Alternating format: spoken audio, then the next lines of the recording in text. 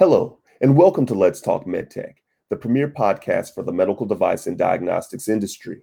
My name is Omar Ford, and I'm the managing editor of MDDI, an online publication that covers diagnostics and MedTech.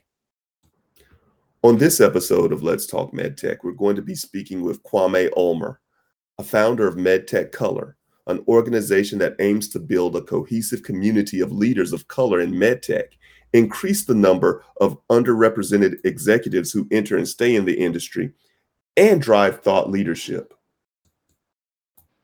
Kwame is going to update us about all the comings and goings of MedTech Color, talk about some new news coming from the organization, and give us a roadmap of where MedTech Color is going in for the rest of 2021. But Kwame and I are also going to have a serious discussion about being a person of color in the medtech industry. We're going to share our personal experiences from being at trade shows and being the only person of color there to being in the boardroom. It's an important conversation. I can't wait for you all to hear it. A quick note, we did have some sound issues on the back end. So apologies for that up front, but this is such an important conversation. Really wanted to get this out to you. So please bear with us through some of those technical difficulties. But at any rate, let's get ready for Let's Talk MedTech with Kwame Ulmer. Well, welcome, Kwame. Hey, welcome to Let's Talk MedTech. I'm so glad that you could join us for the program today. Omar, it's my pleasure. I've been looking forward to this conversation.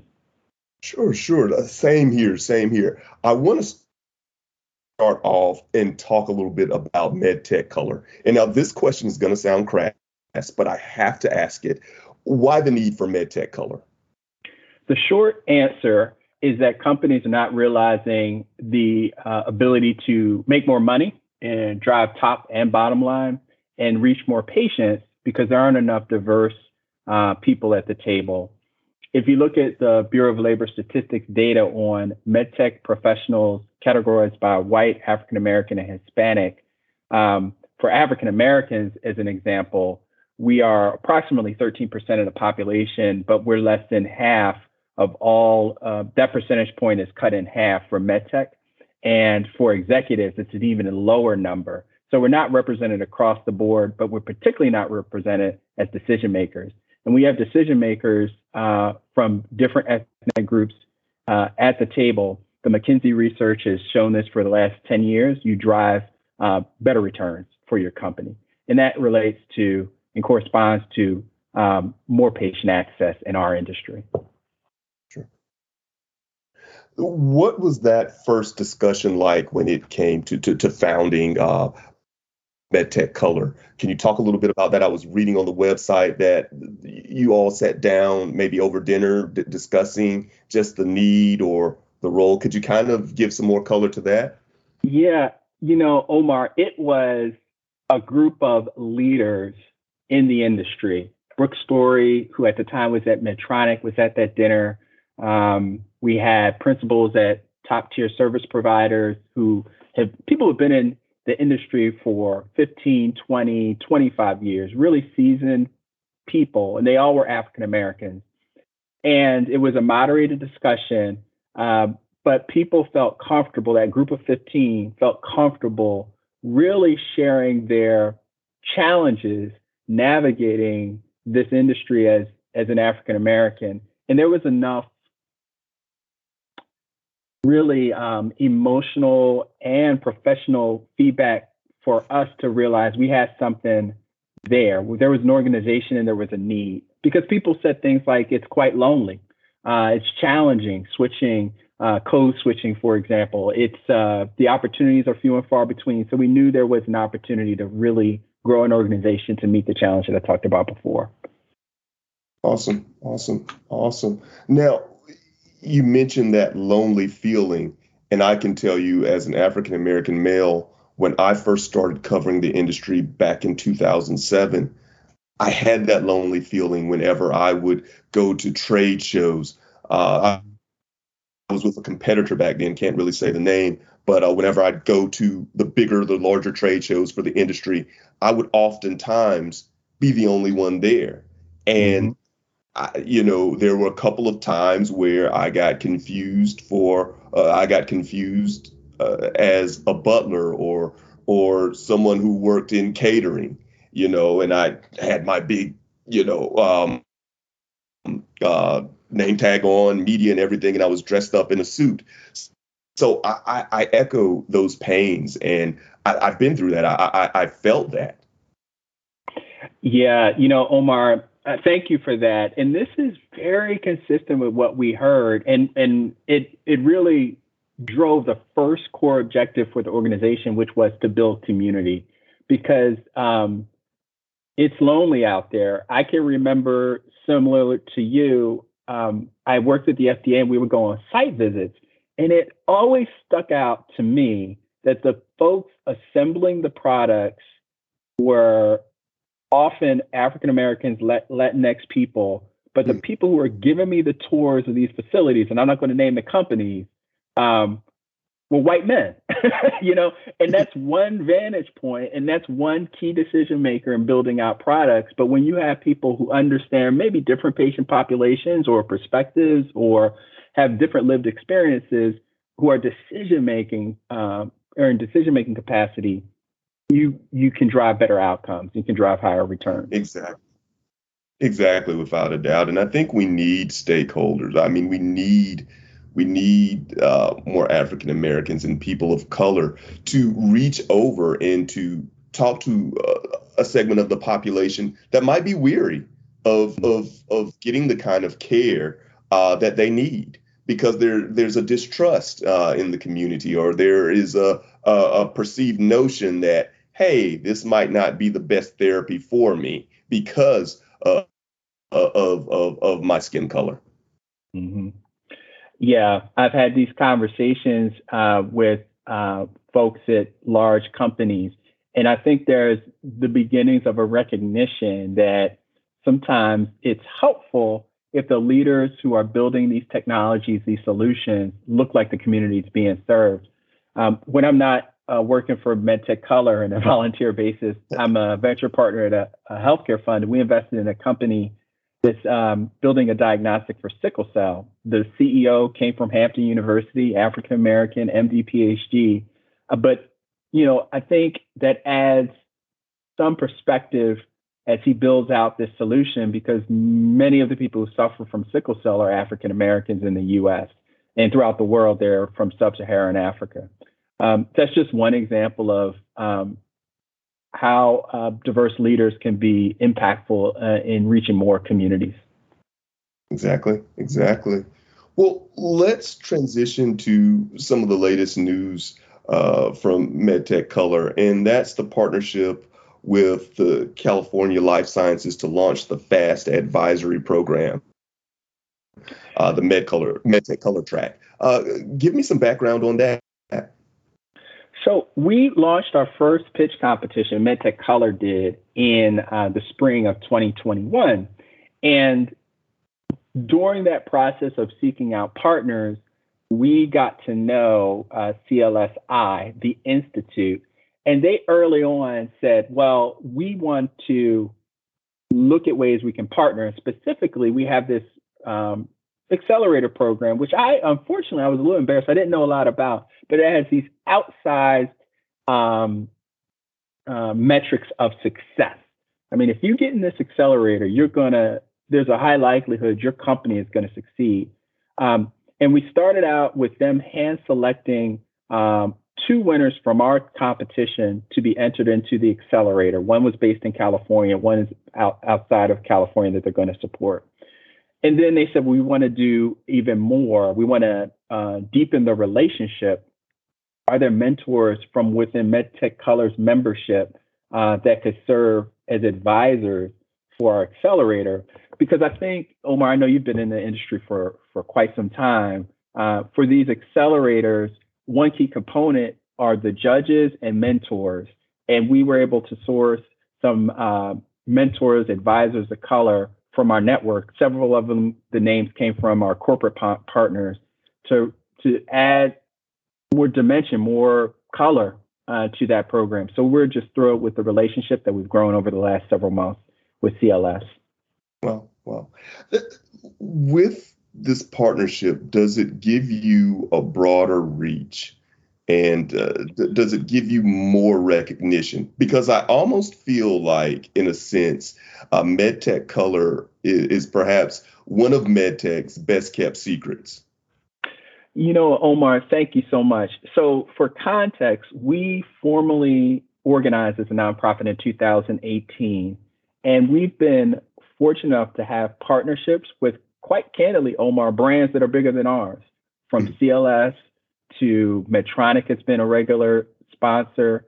They actually increased their commitment this year, to Johnson & Johnson, to MedTech Innovator.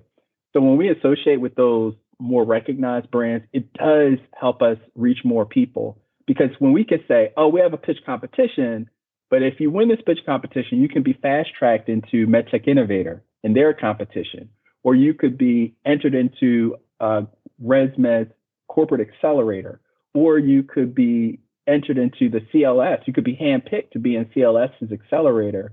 It attracts more talent. And one of the questions that comes up regularly is there an issue with talented CEOs of color in our industry and early stage companies? And we think our early data suggests the answer is no. We put out the call and we had nearly 100 applicants of products that were squarely medtech, digital health, or diagnostic companies. So we're excited about what we learned that first year. And I think that number of applicants is going to grow for next year. Oh, wow. Yeah, that's amazing. And that's great news. Do you see, I want to kind of shift gears just a little bit and talk about maybe some entrepreneurs. And do you see many entrepreneurs entrepreneurs of color having roadblocks when it comes to getting the funding, getting the financing that they need from venture capital firms, or even the direction that they might need someone to just push them in the right direction? Say you have someone who has a great device, serves a great need, but might be a little bit lost with the mentorship aspect and might need some additional help. Do you kind of see those scenarios playing out? Yes, I think there are two main areas where we see a need. The applicants that came to our pitch competition got relatively far along, and you know all about meaningful milestones in their journey. They were all pre-FDA clearance or approval or de novo granting, but they'd done a lot with a little bit of capital, and it got me scratching my head. And my hypothesis is, on the good side, these entrepreneurs of color can do more with less capital. But the bad side of that is, there's this opportunity for them to even be further along if they had more NIH dollars, more DoD dollars, more NSF dollars, more.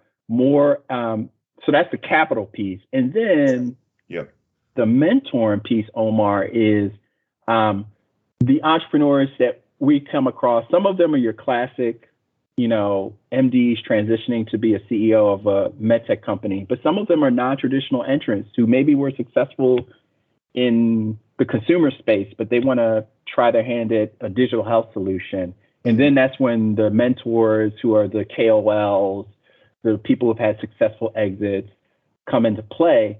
And that's where I think MedTech Color can play a role in tapping into our network to help them with what they don't know as a first-time founder of color, with mentors. Yeah, and coming over from that side to dealing with FDA is quite a hurdle for a lot of people, because oftentimes I've interviewed entrepreneurs and they said, yeah, we've got this awesome idea. We're going through the regulatory channels right now. And once they deal with the FDA, not saying that the FDA is impossible or anything, but just FDA is a different beast. it's hard for people to understand. It's hard for the entrepreneur that has the idea, that is ready to go, that has the solution. It's hard for them to sometimes acclimate to a lot of the regulatory, I guess the regulatory rules and needs from FDA. Yeah. I think there are two areas where companies may have blind spots, any company, but particularly entrepreneurs of color: regulatory and reimbursement. And Hmm. you make me think of an entrepreneur who I've come across. I don't know if she applied to the pitch competition. Ellington, I'm blanking on her last name. She's the CEO of a company called Sinavi Labs, and she has a reimbursement expert as an advisor, which is great because she's thinking two steps ahead. But I totally agree. Regulatory experts are rare, and if you can get them early on and reimbursement early on, you just de-risk the opportunity for investors a great deal. I want to go back now and talk about that experience of loneliness. I want to touch on that one more time, but I want to touch on it from the angle of what would you tell the young uh, person that's going into med tech, that's going to either be an engineer or in this industry in any shape, form, or facet? What would you tell them? Because you've experienced this loneliness. I've experienced it, and it's hard. Mm-hmm.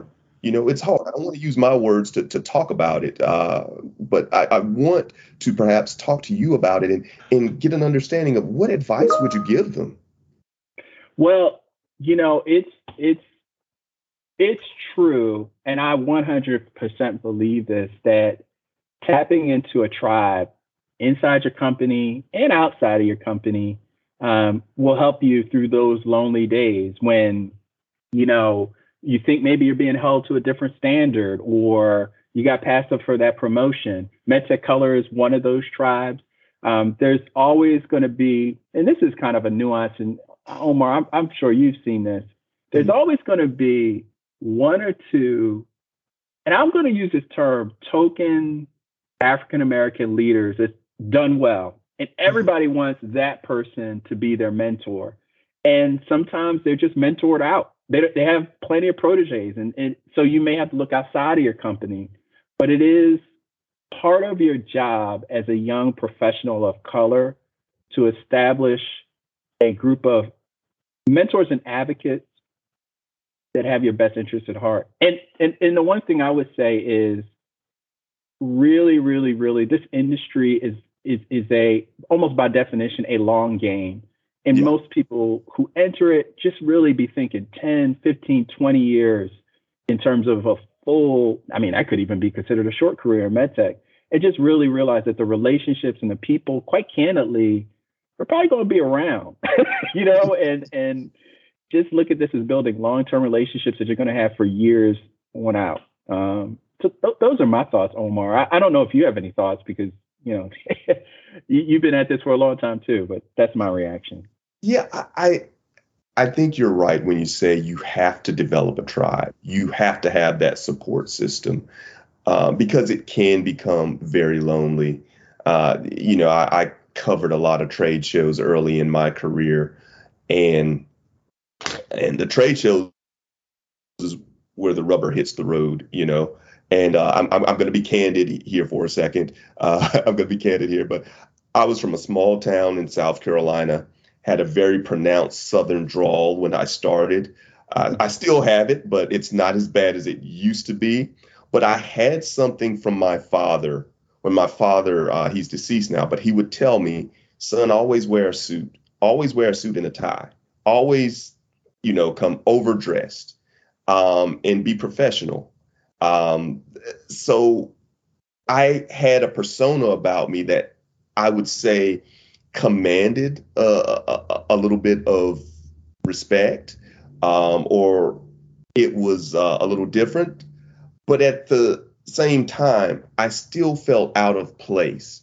Whenever there were huge, you go to some of the trade shows and there were all these after parties and all these different things where you could mingle. I still felt alone. I'd just be the guy standing on the wall. But, friends and family know that I'm totally different from that. But once I got in and I talked about the information and I talked about what was going on in the industry, my knowledge of the business, of the industry, of the trends, that's what allowed me to kind of gestate and grow here. And it does take time. It does take time. This isn't something you can be in for 2 years and hit your stride. You have to be in it for a while. Yeah, I totally agree. I remember going to, and our MedTech Colors history is interwoven with the MedTech conference. It used to be called AdvaMed. And they have been a wonderful partner. At the same time, we've had really critical conversations about the attendance and getting more representation there. And they've been wonderful about supporting us. And really, the marquee event that we have is a networking breakfast that was born at the MedTech conference. But when you're the only one, you have to develop some skills and figure out how to connect with people instead of being on that wall. And I remember going through that same thing. Really quick, Omar. I'll never forget it. I was at a $3 billion platform at Danaher, and every year we'd have a meeting of the top 100 leaders for that platform, so vice presidents and above. And I was the only, this top 100, I was the only African American there. And I scratched my head and said, this doesn't feel right, But you have to figure out how to connect with people when you're the only. And that's a muscle that you build over time. Exactly. Exactly. Well, I wanted to ask you now, and I had this conversation with a good friend of mine, Marissa Fayer. She's CEO of Her Health EQ. Excellent organization. Had her on the show, had her on the last episode, but she was talking about the disparity among women CEOs and CEOs of color for the larger strategics. I'm going to ask you, what are your thoughts on more minority CEOs for the larger medtech companies, and what do you think needs to happen for us to turn that corner where we will see that more minority leadership for the larger strategic companies? Yeah, I could say this because I left corporate America a while ago. And so when you're out of it, I think you have a little bit more flexibility. And my perception is the CEO,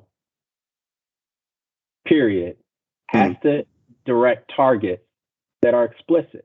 And, we've been around long enough to know that there was a time when targets were perceived as not a good thing, and maybe not being a level playing field. But if you're really serious about not having one or two token leaders I'm talking about large strategics, multinationals, you have to set targets and compensate people and incentivize people appropriately to hit those targets. And I'm going to just say this for 15 seconds. Of course, they have to be qualified and prepared and ready. But I don't think that's the issue. I think the issue is being really focused on it, because there are leaders. The CEO of Stryker has been a great supporter of us. When they focused on gender diversity and they had targets, they will tell you that they hit them. And that's what it's going to take. And it's going to take people getting bonuses and performance evaluations based on that for us to really move the needle. Same thing goes for board representation. It has to be something that people really the leaders focus on diversifying their boards over the 2 to 5 to 7 years that it takes for people to roll off boards and new openings to occur. Mm-hmm. Well, our time is drawing to a close, but while I have you here, want to ask, what can we expect from MedTech Color over the next for the rest of 2021? And I know that's wild, considering what we're going through with the pandemic and how that puts a spin on everything, different spin. But just what can we look forward to? You'll see three great things happen in the next several months. One, our fourth annual networking breakfast, where Brooke Story is the keynote speaker, will actually be taking place September 29th. So in just a couple days in Minneapolis, Minnesota, you can live stream it. Two, our first workshop for diversifying clinical trials, being led by Vanessa Pollard and Netta Hanafi, will launch in November. And we have a big, hairy, audacious goal to have 10,000 ethnic minorities enroll in clinical trials for medical devices. And then the third is you will see an announcement for our second pitch competition, where we expect to have more corporate partners and be able to invest more capital, non-dilutive capital, in early stage companies. So those are the three exciting things that are happening for 2021. Amazing. I look forward to them all. Well, Kwame, thank you for being on today's episode. I really appreciate it. And we have to get together and talk again sometime. Omar, I look forward to it. Absolutely. And thank you again for having me. No problem. Thanks. Take care. Take care. Hey. Hold up. We're not quite done yet. That was an awesome conversation with Kwame, but want to take an opportunity to talk to you about what's going on in medtech. Say, hey, have you wondered what's driving next gen remote patient monitoring? Are you asking yourself, can Abbott carve out a space in the TAVR market with Medtronic and Edwards Lifesciences being so dominant? And just why is the European Commission angry with Illumina? Well, if these are topics that you're interested in, and they probably are since you're listening to this podcast, you need to check out mddionline.com. That's mddionline.com. And what mddionline.com is it's a resource exclusively for original equipment manufacturers of medical devices and in vitro diagnostic products. The goal of MDDI is to help industry professionals develop, design, and manufacture medical products that comply with complex and demanding regulations and market requirements. It's also a place where you can find some of the best content about the medtech and diagnostics industry. You can also find this podcast there as well. So I hope you'll check it out. Please do. And until next time, take it easy.